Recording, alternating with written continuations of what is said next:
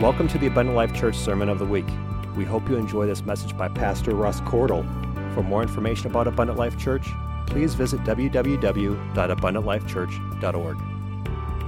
I'd like to share a little bit with you this morning. I'm going to go back to 2 weeks ago a little bit. I'm going to try not to dwell too much, but I spoke to you a couple of weeks ago about dress to the nines, and I had a little bit of fun with that. I was talking about the 9 fruit of the Spirit and the 9 gifts of the Spirit. And I really felt like I did a poor service to the 9 gifts of the Spirit because I spent so much time on the 9 fruits of the Spirit. And I think you remember the assertion that I made when I began this lesson was I think that even now more so, the closer and closer we get to those times that the Bible promises are going to be more challenging before His coming, before the Lord comes back for His church, as times gets more challenging, and as they certainly are challenging now, the more and more we get closer to that time, the tougher things may get out there. It is going to be even more crucially important that we get a hold of these 9 gifts of the Spirit, 9 fruit of the Spirit, truly exemplifying the characteristics and character that God has called us to be. We have got to be effective for the world around us. I am convinced of that through the Word and through Scripture and through God, through Jesus' message, that for us to be completely ineffective, to set aside some of these things and say, well, they're just not necessary. That's just not the way I do it. I'm not comfortable with that. I'm too shy. I have this issue. I'm too busy at work. I have things that I have to do. Is just not going to fly. I believe in my heart of hearts that if we are not effective in some way, if we're not bearing our own fruit, if we're not doing things that are going to be effective for the kingdom, caring about those that are around us, we are in danger ourselves. And I will preach that until the day that I die. I am that convinced of that.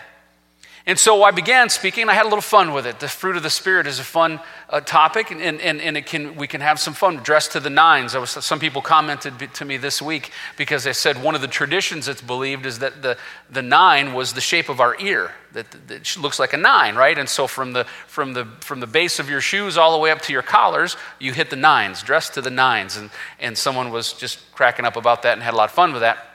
And so it was a good topic, and it's good to know, because if we're not exemplifying those, we're going to fight back and forth. I talk about that battle we have with our flesh, right? And daily, our flesh and the Spirit are battling, and they're warring back together. And so every time you exemplify something that is contrary to a fruit of the Spirit, guess what? Your flesh is winning.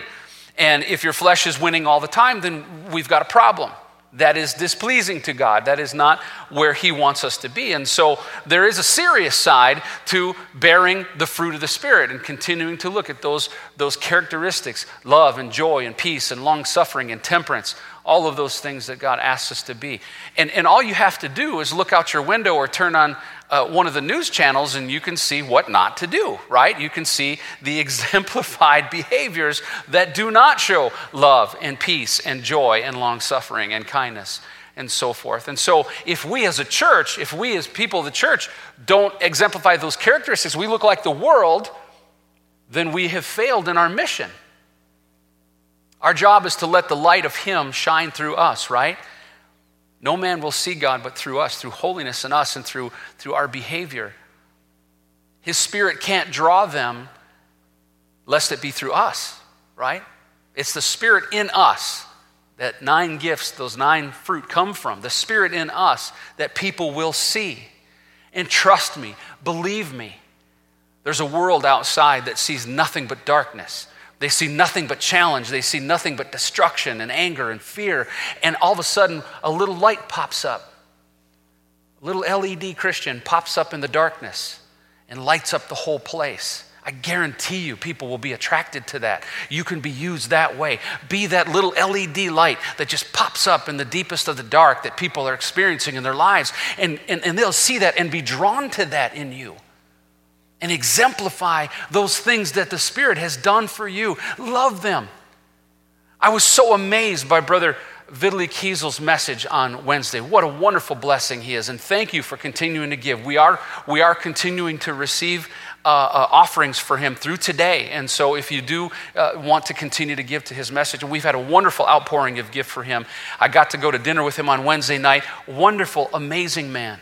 Just a terrific, I love him so much. Sweet spirit, tender spirit. And he said, Pastor Cordle, if people in your country could spend 2 weeks out of their entire lives outside the borders of this nation, all of this stuff that you're experiencing right now would not be happening. Places where people, for simply saying the name Jesus, can be executed. For carrying a Bible, you're imprisoned. Many of you don't know, but someone that I can't say too much, but someone that is associated with for simply holding a meeting was arrested while he was here in the States just recently.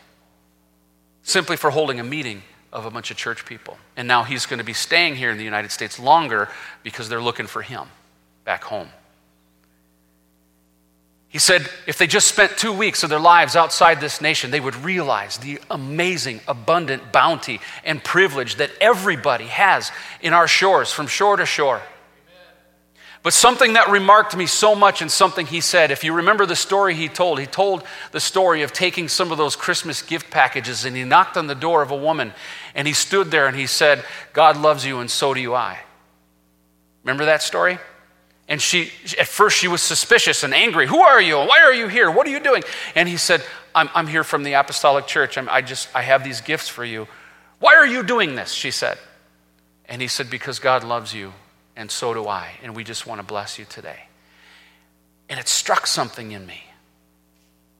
The first of the 9 fruit, love. You see, they live in Russia, completely godless society, except for the underground churches and the few people. In terms of a society, they are godless. Well, what is God? God is love. He is the embodiment of love. And everyone that knoweth him, loveth him, and knoweth God, 1 John 4, 7, and 8, right? But it struck me, and I realized that particular kind of love, that agape, godly love, that pure love, they do not know. He said they don't know what a Bible is. They've never heard anything about religion. They don't know what faith is. They've been told that it's all fake and it's no good. Nothing. A society void of God's love.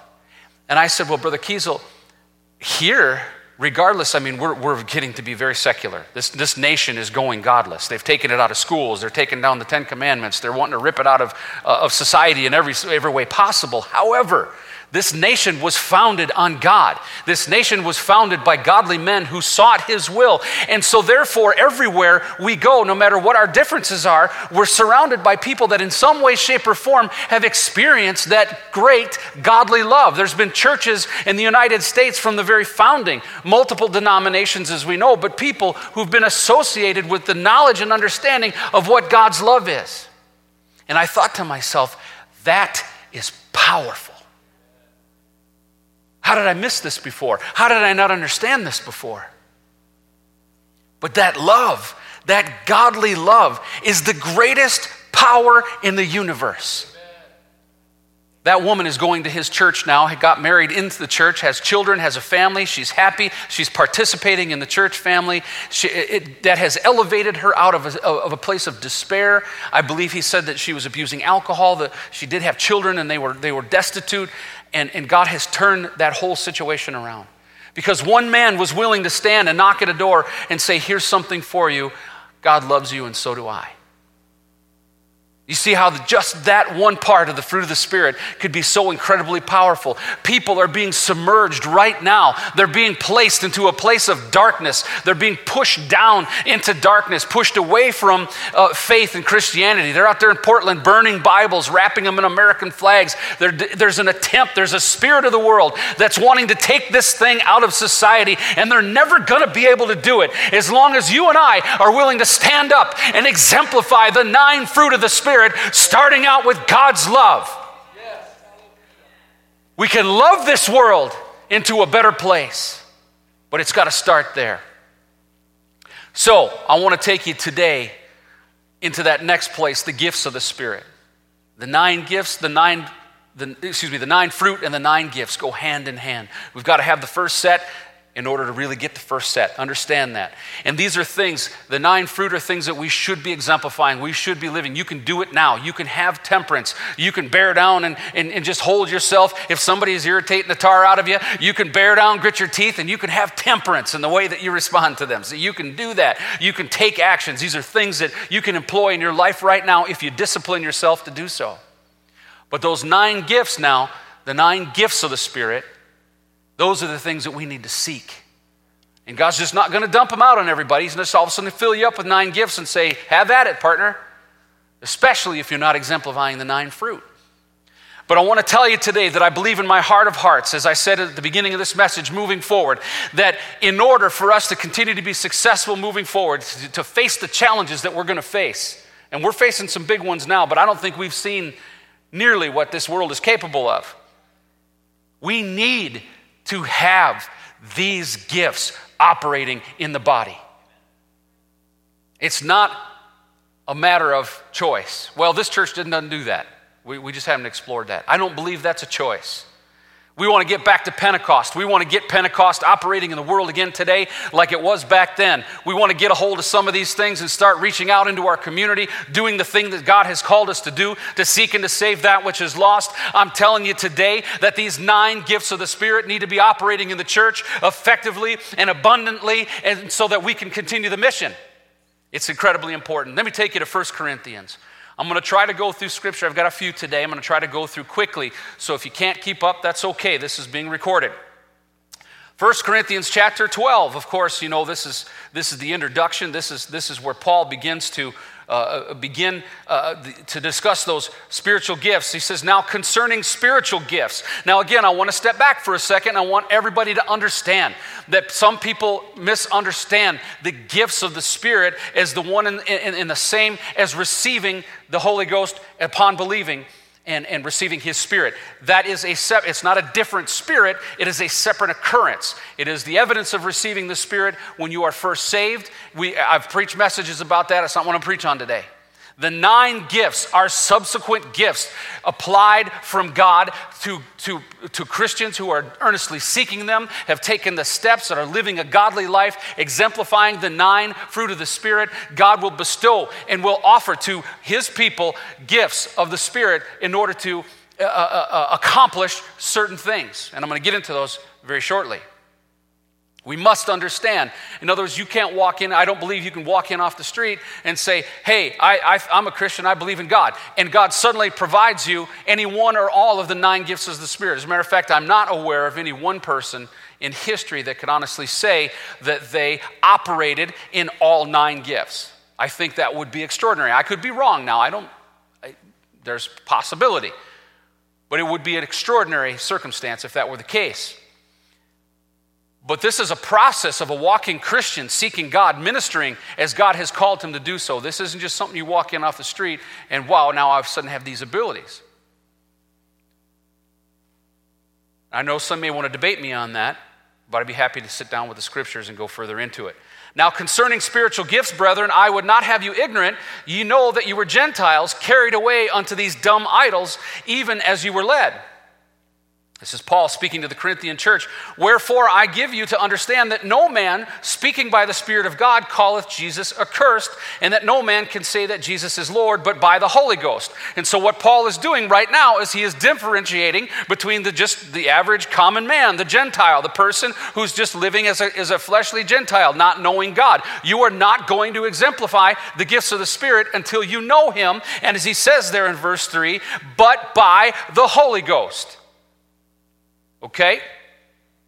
That infilling of the Holy Ghost. Now, in verse 4, now there are diversities of gifts, but the same Spirit. That means there's more. There's a bunch of them. He's not alluding to it yet, but he'll literally enumerate them, and they count out as 9. There are diversities, but the same Spirit. I said that earlier. When you come into the church, when you're drawn by the Spirit of God, you've come to a place of repentance in your life, that Acts 2:38, first time the church was born experience, and you get down on your knees and repent to God of your sins, and you began seeking His Spirit. You're asking Him into your life, as some people put in the nomenclature in popular theology, that you ask Him to be your personal Savior. Well, we don't see that in Scripture. We don't really say it that way per se, but when you ask God, when you're seeking God, you want Him in your heart. There is an evidentiary experience where God gives you that Spirit as you release that tongue and you begin speaking in that other language. That is that first time experience. That's the new guy. That's the Gentile or the Jew or whoever can come in and have that experience.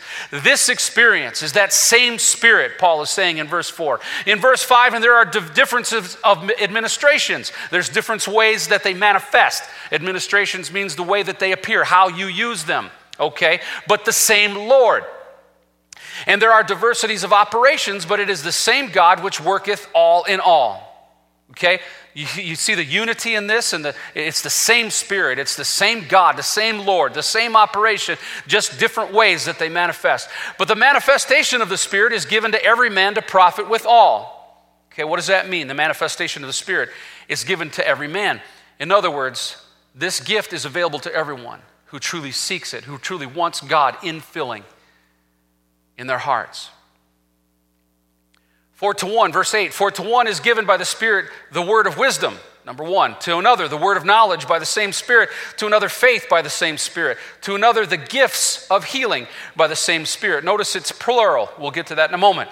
Verse 10, to another the working of miracles, and to another prophecy, to another discerning of spirits, to another divers kinds of tongues, and to another the interpretation of tongues. But all of these worketh that one and the self same Spirit, dividing to every man severally as he will.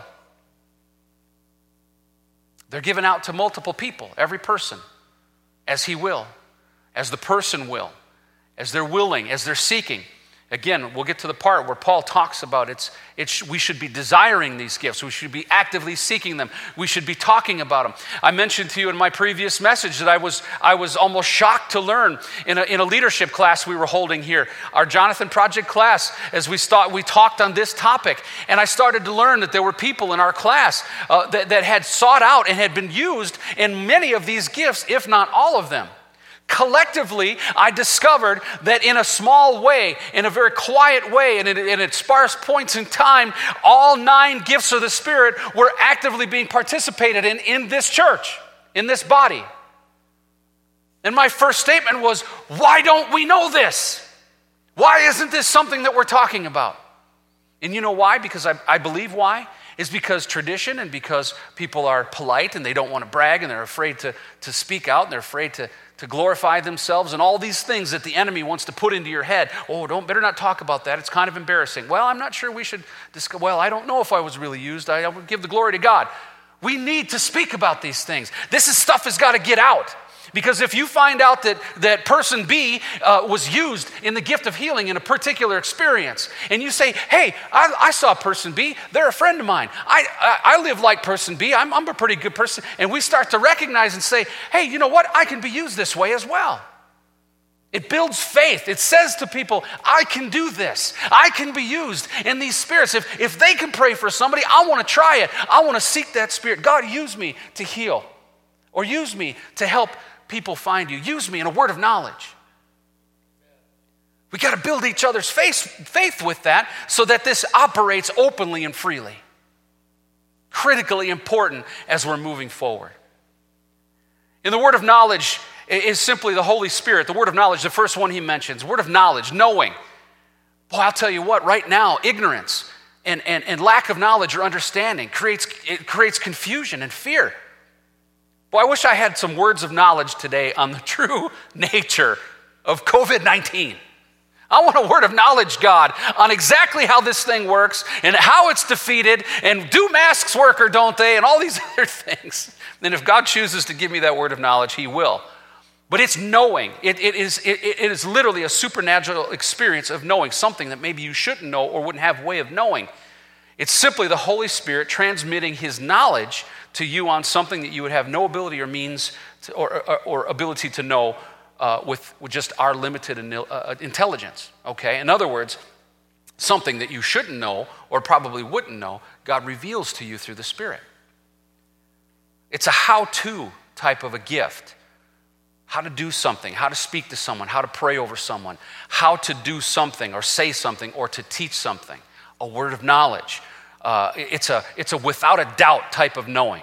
I shared an experience I had with you last time. I talked about a lady who was in our fellowship group, and she was about to lose her job. Everybody in her department, and I was a much younger man then. I was not as versed now and as studied now as I am now. And so I was a pretty young guy, and so we were listening to this story, and I felt sorry for her. She's a friend, and my heart was breaking for her because she was so afraid she was going to lose this wonderful job that she loves, and everyone else in the department was getting fired, and she's telling this story, and all of a sudden something popped into my head, and I'm feeling compassion for her in her fear of losing her job, and all of a sudden something popped in my head, and I turned and I looked at her and I said, Sister Bonnie, I said, they're going to call you in, and they're not going to fire you. They're actually going to offer you a job in another place, and it's going to be better with more money. And I just blurted that out without any, I didn't stop myself. And I wasn't taken over by some sort of trance or some weird experience. Nothing crazy happened to me. Just a thought came into my mind, I think through my heart, because I was feeling compassion in my spirit for her. And that word came out. And she looked at me like, what? People are getting fired all over the company. They're downsizing. They're doing all this stuff. And I think she was just a little upset. Like, how insensitive for you to make up something like that. But she didn't know. But here's the best part of the story. The following church service, I was in here in the building, and she literally ran up to me, and she said, you would not believe what happened to me in my job. She said they came in, they sat me down in the meeting, called me into a meeting and sat me down and said, we're eliminating your job. There is no more in your department, but we have an opportunity for you in this other department. We think you'd be great. And she got a raise, and it was a better opportunity for her. Now that's amazing. And I didn't ask for that. I didn't say, God, give me a word of knowledge. I want to, Sister Bonnie is experiencing something. But he chose, for whatever reason, just maybe because of my compassion and my heart for her, he chose to give me that word of knowledge. And word of knowledge apparently can happen that way, almost spontaneously. In other words, it's not necessarily from my experience and what I read, one of those things that we necessarily have to be really seeking for. God, give me this. I really want this. It's something that God gives us through the Spirit to edify one another and to help one another. And that's what the gifts of the Spirit really are for edification, for teaching, for encouraging people. Word of knowledge is going to be a powerful, powerful tool that we'll be able to use not only here in the church and for people that come, but out there where people desperately need God. The word of wisdom will give you an ability to be able to properly apply the knowledge that you have. It's wisdom. We know what wisdom is, but the gift is described as a word of wisdom. So again, something inspirational, something that you've been given. You have some knowledge, but now that inspirational wisdom in order to enact on it, using that knowledge in a better way. Right? And so in the case with Sister Bonnie, I don't believe that it was a word of wisdom. I believe it was a word of knowledge. God just allowed me to know that those people were going to come in and offer her a better job. And some people say, oh, that's coincidence, that's happenstance, that stuff happens every day. Okay, that's fine. But I'll tell you what, she was lifted up in her faith.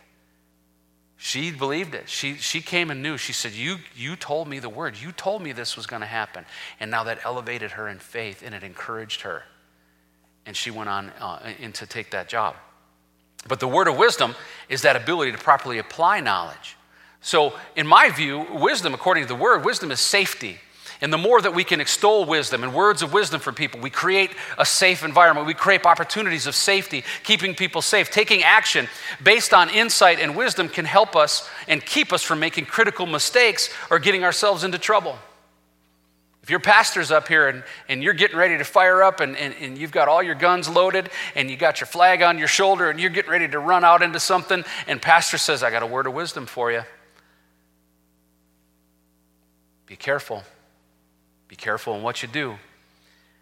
Proverbs 24:5 says, a wise man is strong. Yes, a man of knowledge increases strength. For by wise counsel you will wage your own war, and in a multitude of counselors there's safety. Now, I've had that quoted many times to me over time. I've quoted it, multiple of counselors, there's safety. And you think that appears once in the Word. It does not.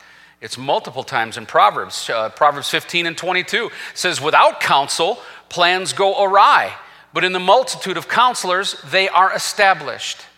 Sometimes as Christians and people, we want to rush off and do things. We get an idea in our head and something that's, we're gonna sell our home and quit our job and start an ant farm or something and some kind of crazy thing and some new business. And pastor says, or a minister, or someone that's a wise counsel, mom or dad, says, hey, wait a minute now.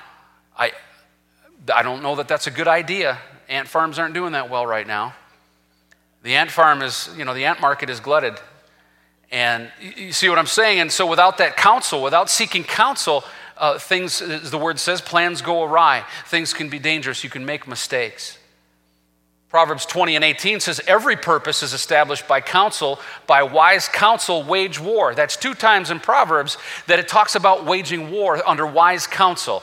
Now, does it mean taking up arms and running out and fighting a fight? Not necessarily. We wage war every single day. We war in the spirit. We war against things that are coming against us. We war against the challenges that afflict us in our lives. And we can be reactionary and we can do things improperly. So the word of wisdom operating in the church can be such a tremendous value to people to keep them safe, to keep people from making mistakes and hurting themselves.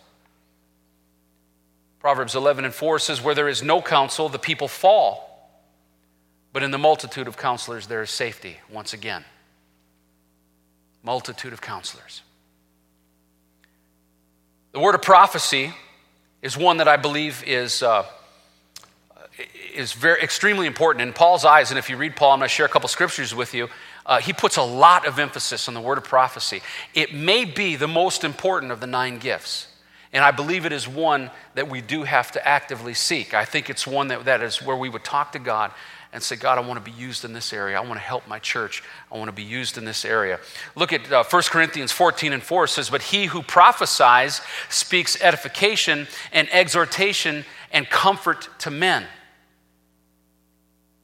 He says in 1 Thessalonians 5 in 19, do not quench the spirit, do not despise prophecies, test all things, hold fast what is good. He seems to have a thing for prophecies. Well, what are prophecies? A lot of people, you hear prophecy and they think future telling or forecasting or telling the future, seeing things before they happen. And many times that can be true. But the gift of prophecy is when you get a direct word from the Lord to usually give to someone else. Literally, it's a message from the Lord that will be given to you word for word. It's literal. Okay, so now what I said to Sister Bonnie, you could say, well, that sounded like a gift of prophecy. Well, maybe it was. Maybe it wasn't just a word of knowledge. Maybe it was prophecy because it was something that was coming. But literally, word for word is typical in a gift of prophecy. It's God speaking to you. So I think my experience was a word. I don't think it was the gift of prophecy because prophecy tends to be a little bit more. It tends to be a message, word for word. Now, we prophesy here in the church, right? And I'm going to get into the diverse kinds of tongues in a moment. But it doesn't necessarily mean a forecasting of the future. Mike East was here not too long ago. Brother East came, and he was in his hotel room the night before he came to preach. And he said he felt like God was giving him a word of prophecy. And he sat down and he wrote it down. And that's really critically important. When God is speaking to you, you feel like you're getting some kind of word. Something is just coming to you. It's really important. Grab a pad of paper, get in front of your computer, and write it down. And so Brother East sat down with his pad of paper and he wrote that thing out. And he talked about our church. And there was some important instruction that he felt that God had for this body. What a tremendous and wonderful value. What an unbelievable gift that God would speak to him before ministering to us. And he came and preached a wonderful message. So it's kind of like all of a sudden you get, the Holy Ghost will give you this sort of clear, boy, I'm having trouble to say, prophetic word to give to someone else. You speak out the word to this person and then you're done with it, and that can happen in a short way. Again, similar to what I experienced before. It might be a very short word. It doesn't have to be a really long message, and so you may not have the opportunity to record it. But sometimes those experiences come where It's going to be a message. It's going to be God speaking to you specifically. Sit down, write it down. Many times prophecy is used to help confirm what's already been given to the person earlier by the Lord. And so sometimes you yourself will have something. God will give you something. He'll give you direction. He'll give you that impression. People say, how does God speak to you? And I've said many times, it's very, very rare that I hear an audible voice. As a matter of fact, I've never had an open audible voice. I've had where he's spoken to me in my mind and my heart. But many times it's impressions, it's direction, it's a simple phrase, it's a simple word that just comes to me in my mind. And I know people don't understand that, and a lot of folks in the world won't understand that. But sometimes he'll speak to you. But then someone else, God will direct someone else and come and confirm that to you and say, I really feel like God has spoken to me. This is something for you. And you're standing there and you're going, wow, I felt that God spoke that to me. I wasn't sure, but I felt God spoke that to me too. That's a confirmation. That's a word of prophecy. He can use it to build up others and bring comfort and joy and peace and direction in people's lives. And the opposite of this, I want you to look at it this way. Without the gift of prophecy in the church, we lose the opportunity to hear directly from God through those he's given a word to. We miss out on important wisdom and direction that may be very important to us. We need this operating in our church. We need people to feel a confirmation of what God is speaking to them, working together, one another together, confirming and reinforcing God's word and direction for us. You know what that's going to do? It's going to build strength and faith. It's going to help us defend against the things the world's coming against, that's knocking on our door, creating fear and anxiety and taking away our joy. That kind of confirmation, that kind of boldness that comes along with that is powerful. We need that operating in our church. And I hope I'm going quickly enough here. The gift of faith. We all have a measure of faith according to the Bible. It's by faith we're saved through grace according to Ephesians 2:9, right? So faith is something that everybody experiences. I've said many times from this pulpit that faith is always in constant flux. It's up and down and up and down. When the Bible says that when you're sick and you're beaten down and you're not feeling well, your faith is in a low place. And that's why it says, call the elders of the church to come together and pray for you. Their faith will operate for you as you're not in a good place, right? Faith goes up and down. Sometimes we feel strong in the faith. Something great happens and we're just bold. We can go out and take down mountains. We're just so faithful. But something happens to us. We get knocked down by a sickness. Some kind of an illness comes or some financial matter breaks us and suddenly faith is way, way, way down low, right? That's natural. That happens in the natural person, and it is something we battle with all the time. And so the gift of faith is something that we can extol to other people. There are people I know that just have incredibly powerful faith. They just, every time you talk to them, you ever come into someone like that? Every time you speak to them, I'm going through this struggle right now. This happened, blah, blah, blah. And they just go, oh, hey, and just like this, and they're strong and powerful, and God does this, and I remember when, and they seem invincible. You know what they're lacking? Fear. Fear. Absolutely lacking fear. Their faith is so strong. The gift of faith is a destruction of fear.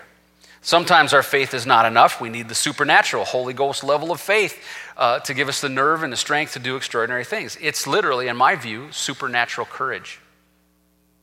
Now, I'm going to say something political here, and this is not an endorsement, and it's not to light anybody's fire up, but I'm making an observation.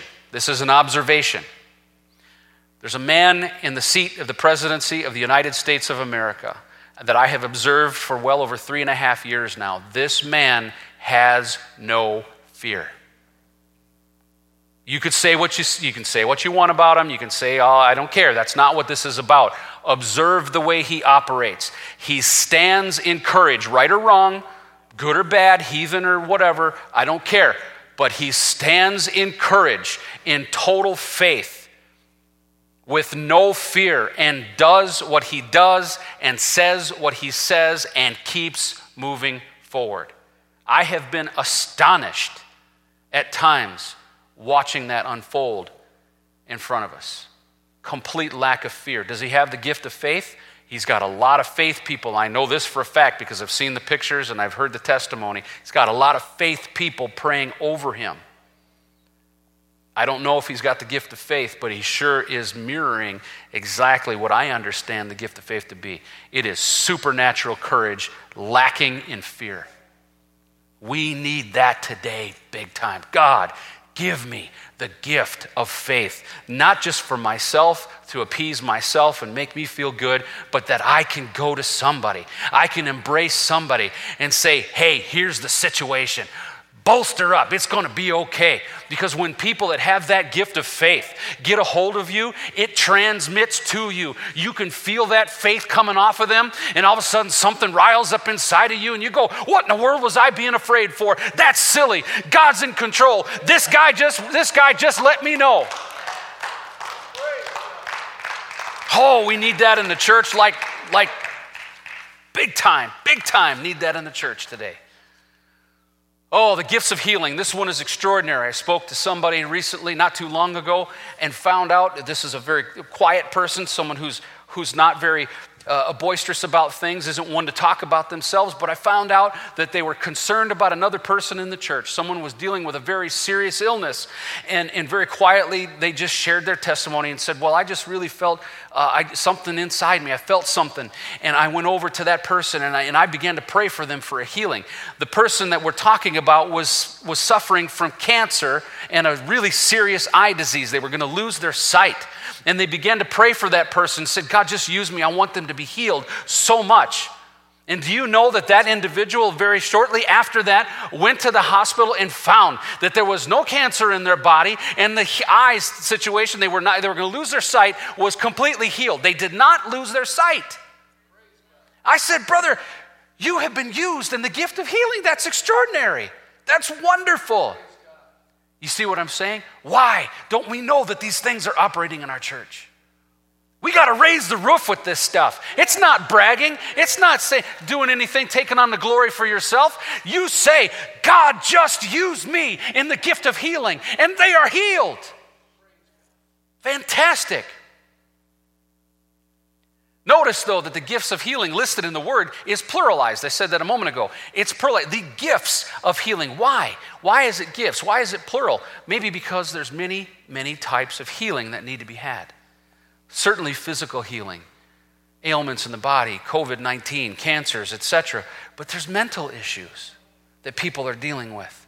Do you know that it's said that in the upcoming years that pastors will deal more in issues of mental illness, receiving people into their churches and counseling, than any other type of ministry that they're going to be involved in?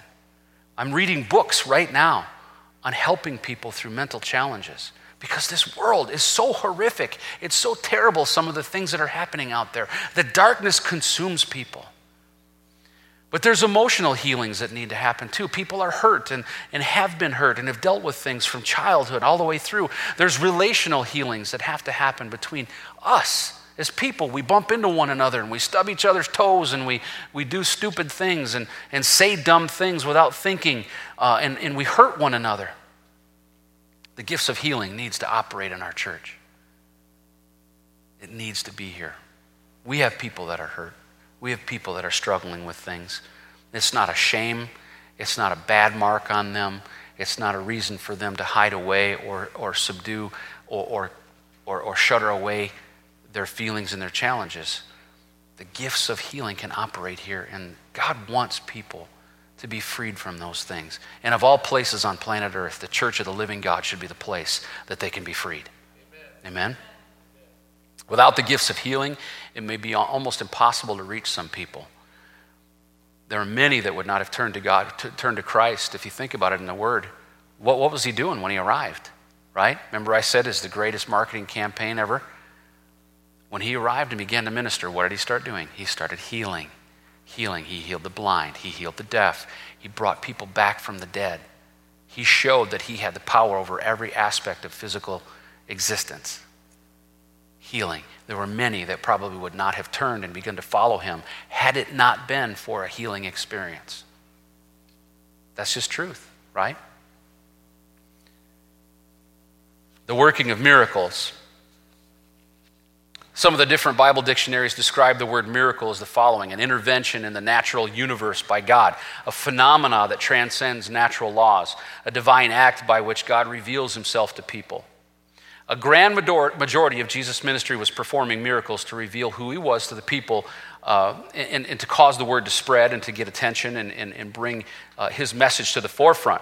Maybe the only way that we reach some people. And you might say, well, that's a shame. If people aren't earnestly just going to come and give their hearts to God because they want to, well, that part can come. But sometimes it's going to be those miracles. It's going to be the realization. People in this world today are being so jaded and so turned against faith and people of faith. The message is being twisted. I've had people look at me in the face and say, oh yeah, Christians, you're responsible for the Crusades. The Crusades? It was like 700 years ago. I think we've come a long way since the Crusades, right? But these are the things that are being taught in schools and things that people are putting into their minds to keep those Christian folks away, right? And that's a silly example, but I've heard it more than once, believe it or not. Sometimes miracles are going to be the way that they're going to say, okay, now I see this is real.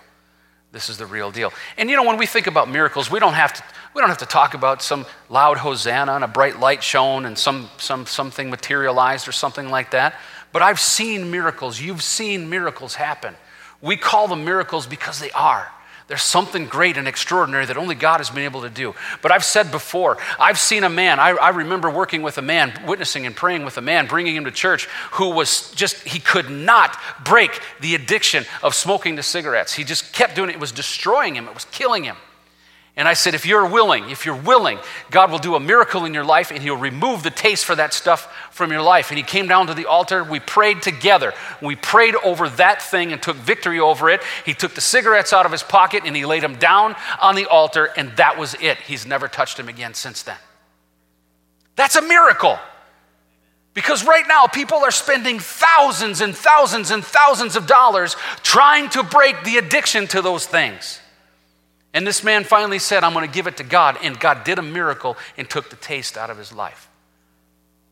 He's done that for alcoholics. He's done that for broken marriages. How about marriages that are on their way going down? They're going south. The two people are hating one another. Every hurt, everything going back and forth. And suddenly God intervenes into their situation, uses a minister, a counselor, a pastor, a friend, a family member, begins to work in them and building that love back up between the two of them. And that marriage comes back whole. That's a miracle. We need the gifts of miracles operating in our church. Because we need people, there's people that need healing, they need hurting, they're hurting, they've got issues, they've got challenges, things that are beyond their ability to accomplish. I can't break the addiction of nicotine addiction or alcohol or whatever it is that they're dealing with or some other issue that they're dealing with. I personally witnessed a woman who was just incredibly overwhelmed with depression. This is very common in our world. Overwhelmed, just destroyed with depression, was spending thousands of dollars in therapy, thousands of dollars in reading and all these materials and doing all these classes and things, trying to break the curse of depression. And I was at a Bible study one night, and the person who was leading the Bible study knew that I had experience as a 16-year-old man. God freed me in a miracle from depression of my own. Depression that was taking me to the brink. 16 years old, and an evangelist visited our church and our youth group, and he had to stand in a circle and pray. And he said, everybody's got something in here that they're dealing with right now that you want to pray about. Just begin to pray about that. So I began to pray about my issue, and as he was making his way around the circle, and I'm praying, God, I need help from this. I want to be released from this. God suddenly gave me an image in my mind of something that I could only describe. It looked like a bat or a gargoyle was sitting on my shoulders with claws sunk into my shoulders, looming over the top of me, sunk in. This was depression. It was black and it was ugly and it was latched on. And this young evangelist came around the circle, and as that image was just raging in my mind, leans over and he puts his hand on my head and begins to pray over me in the name of Jesus to release me from whatever my issue was. I didn't say it out loud. He didn't know. But in that exact moment, when he began to pray the name of Jesus over me, I saw that thing release its claws from my shoulders, break away and flee backwards and disappear. And from that day, I'm 50 years old. That was a lot of years ago. 34? 44? 34. It was a long time ago, and I have never, ever experienced any level of depression like that again, ever in my life. And so this pastor, amen. So this pastor, knowing that, pulls me over and he says, Russ, I want you to pray for her. She is dealing with depression. And I took that faith. I took that knowledge, and that image came back into my mind of that thing releasing itself off of my shoulders. And I began to pray over her just like that young evangelist prayed over me. Deliverance in the name of Jesus. And do you know, at that moment, she broke and she began to weep and laugh out loud as she was crying. She's laughing. And I said, why are you laughing, sister? And she said, because God has released me from depression.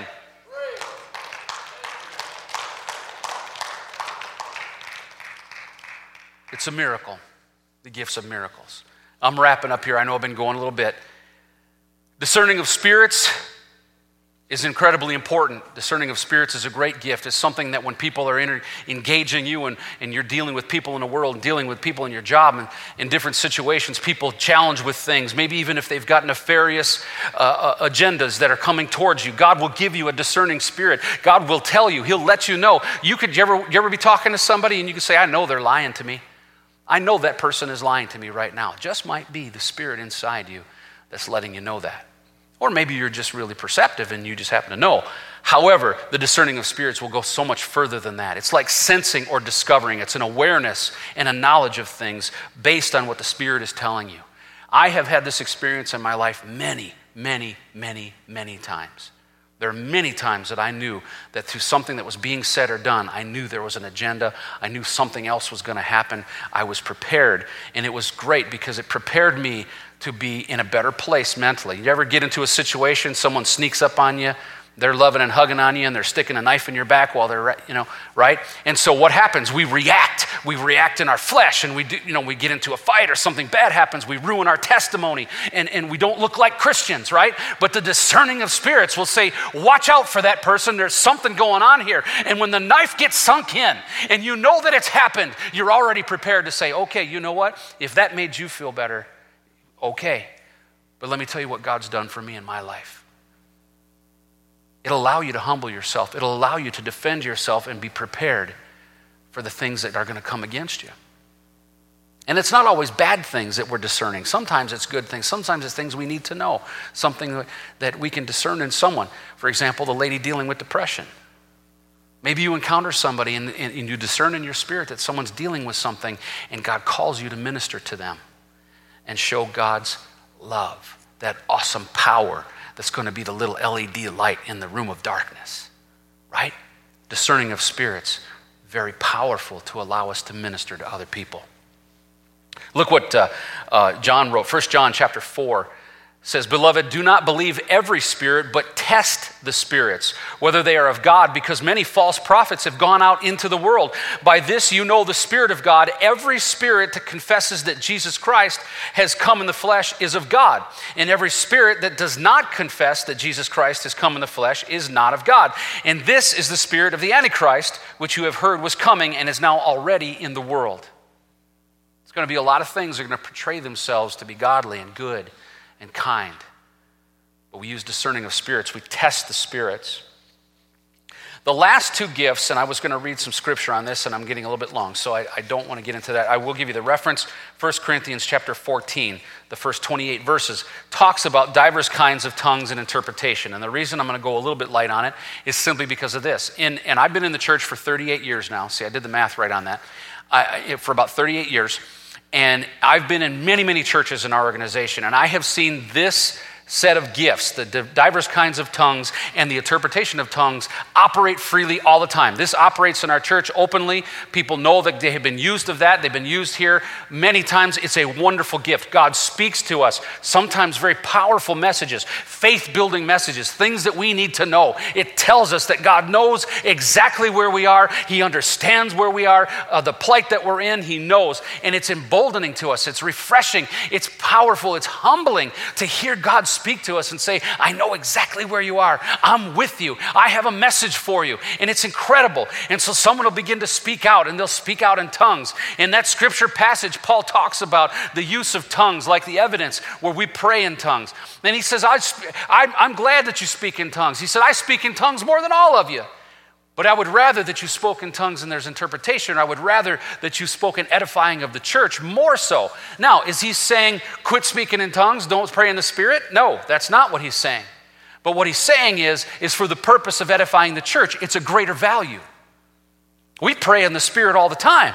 It's incredibly important that we do that. The act of praying in the Spirit is that, I've said it before, it's that perfect communication from our hearts to God, undefiled by this intellect, undefiled by anybody that's around me. The enemy can't get in and fight it. It's like the Navajo wind talkers in World War II, I said. It was a language that could not be deciphered. The enemy can't decipher it. He doesn't know. He can't defile it. It's a perfect, beautiful language between me and God, right?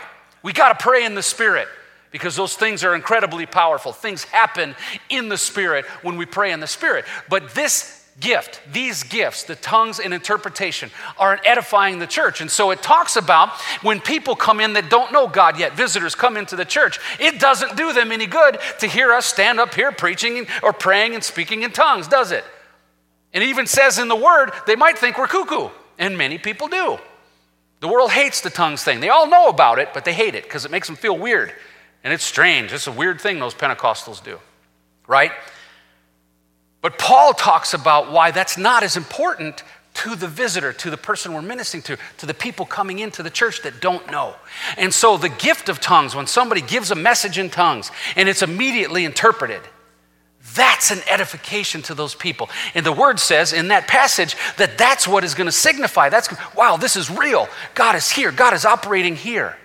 It's incredibly important. And so we have that very much operating in the church. And we need to continue to seek those gifts.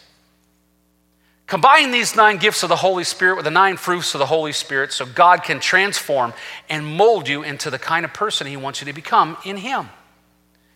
You can become a truly sanctified, fully loaded God warrior like King David and Joshua. We need to. We need some God warriors. We got to be ready, folks. There's going to be some real Goliaths coming at us. You think COVID-19 is a Goliath? I think there's more. I think there's more for the church to endure. But you can do it absolutely without any fear, without bumping into one another, without having all these challenges that we do, without making mistakes. We're imperfect. We're human. We're in the flesh. We're going to do things like that. But with the 9 gifts of the Spirit fully operating in our church, we can bolster one another, embolden one another, enrich one another, and stop wasting all the time that we have to go through dealing with all the dumb mistakes that we make. I did that for years as a young man coming up, making all the dumb mistakes and then spending all the time trying to make it right and repenting and reading and going back to the Word and what can I do to be better, God? And all of that stuff. And I think, wow, how many years did I waste just constantly working on me? But as a church full of the 9 gifts, dressed to the 9s, we can be powerful. More powerful than we are now through Him. December 23rd, 1776, a document was published called The American Crisis by Thomas Paine. The war had been raging on for quite a while already. Many people know that the country was born on July 4th, 1776. Technically, as we say the birth was. The date they signed the Declaration of Independence, they essentially declared war on Great Britain. Many people don't know. Anybody in here know when the war ended? We never talk about that, do we?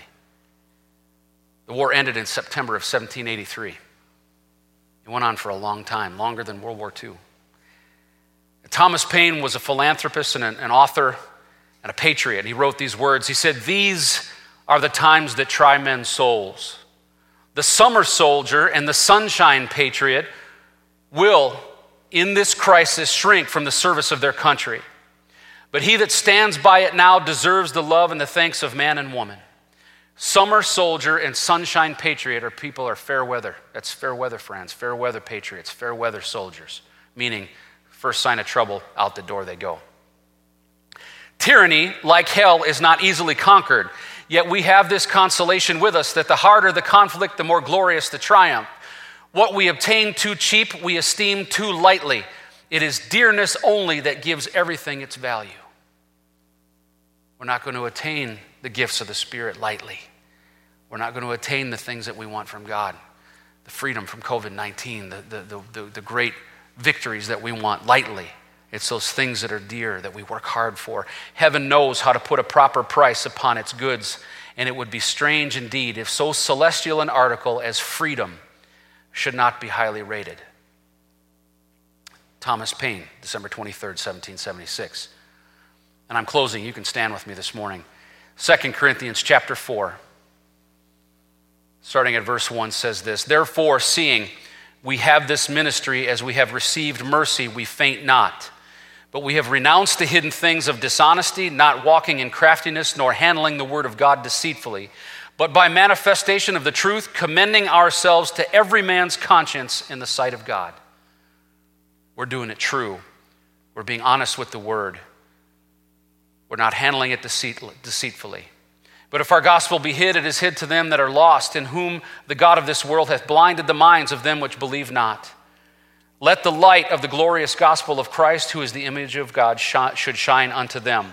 For we preach not ourselves, but Christ Jesus the Lord, and ourselves your servants for Jesus' sake. For God, who commanded the light to shine out of darkness, hath shined in our hearts. Isn't that wonderful? To give the light of the knowledge of the glory of God in the face of Jesus Christ. He's given us that light. He's given us that ability. If you bear the Spirit of God in your heart, you have the ability to do these things, to shine. But we have this treasure in earthen vessels. In other words, in our bodies, we carry that treasure, that the excellency of the power may be of God and not of us. We're weak. We're just clay pots. And then he goes on to say, we are troubled on every side, yet not distressed. We are perplexed, but not in despair. Persecuted, but not forsaken. Cast down, but not destroyed. Always bearing about in the body the dying of the Lord Jesus, that the life also of Jesus might be made manifest in our body. The light, the light, the light. We're in troubled times right now. Like Thomas Paine said, these are the times that try men's souls. It's a challenge. But it's a challenge laid before us who are filled with the Spirit of God. And we can see these 9 gifts operating in our church. We can see Pentecost again. In Jesus' name, Lord, I thank you, God, today for your word. I thank you so much, Lord, that you would even consider reaching out to a failing soul like me, somebody not worthy, a wretch. God, someone unimportant with no name, a nobody from nowhere, but that you would fill me with your Spirit.